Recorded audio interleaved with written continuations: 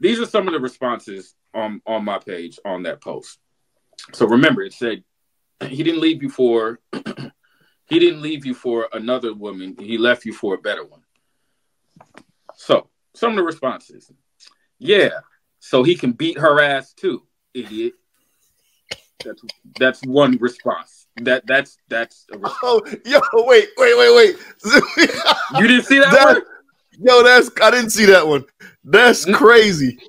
It's Yeah, so he can beat on her ass too, idiot. yo, that's crazy. That's one response. Here goes another one. Yeah, one that was equally as broken as he is, so I guess it's better. That's another one.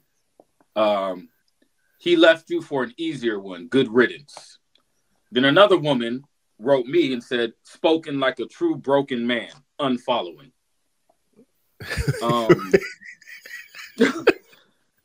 I could go on and on and I saw on that and one. And he's on. like, yeah, it's crazy how people announce that they're unfollowed. Like, I really give a fuck anyway.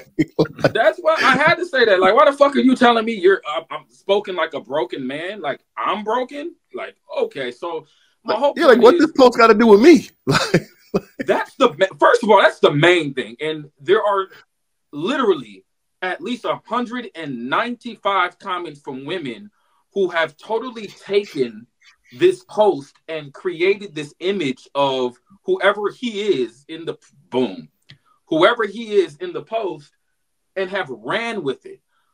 They are projecting, you know what I'm saying? Like clearly experiences they've had. They're yelling at me, calling me weak, calling me lame. And I'm just like, how do y'all not see the pain and the trauma within your responses? Like, I said he didn't leave you for another woman, he left you for a better one. And we're gonna definitely talk about that because the thing that rubbed me wrong the most about that shit,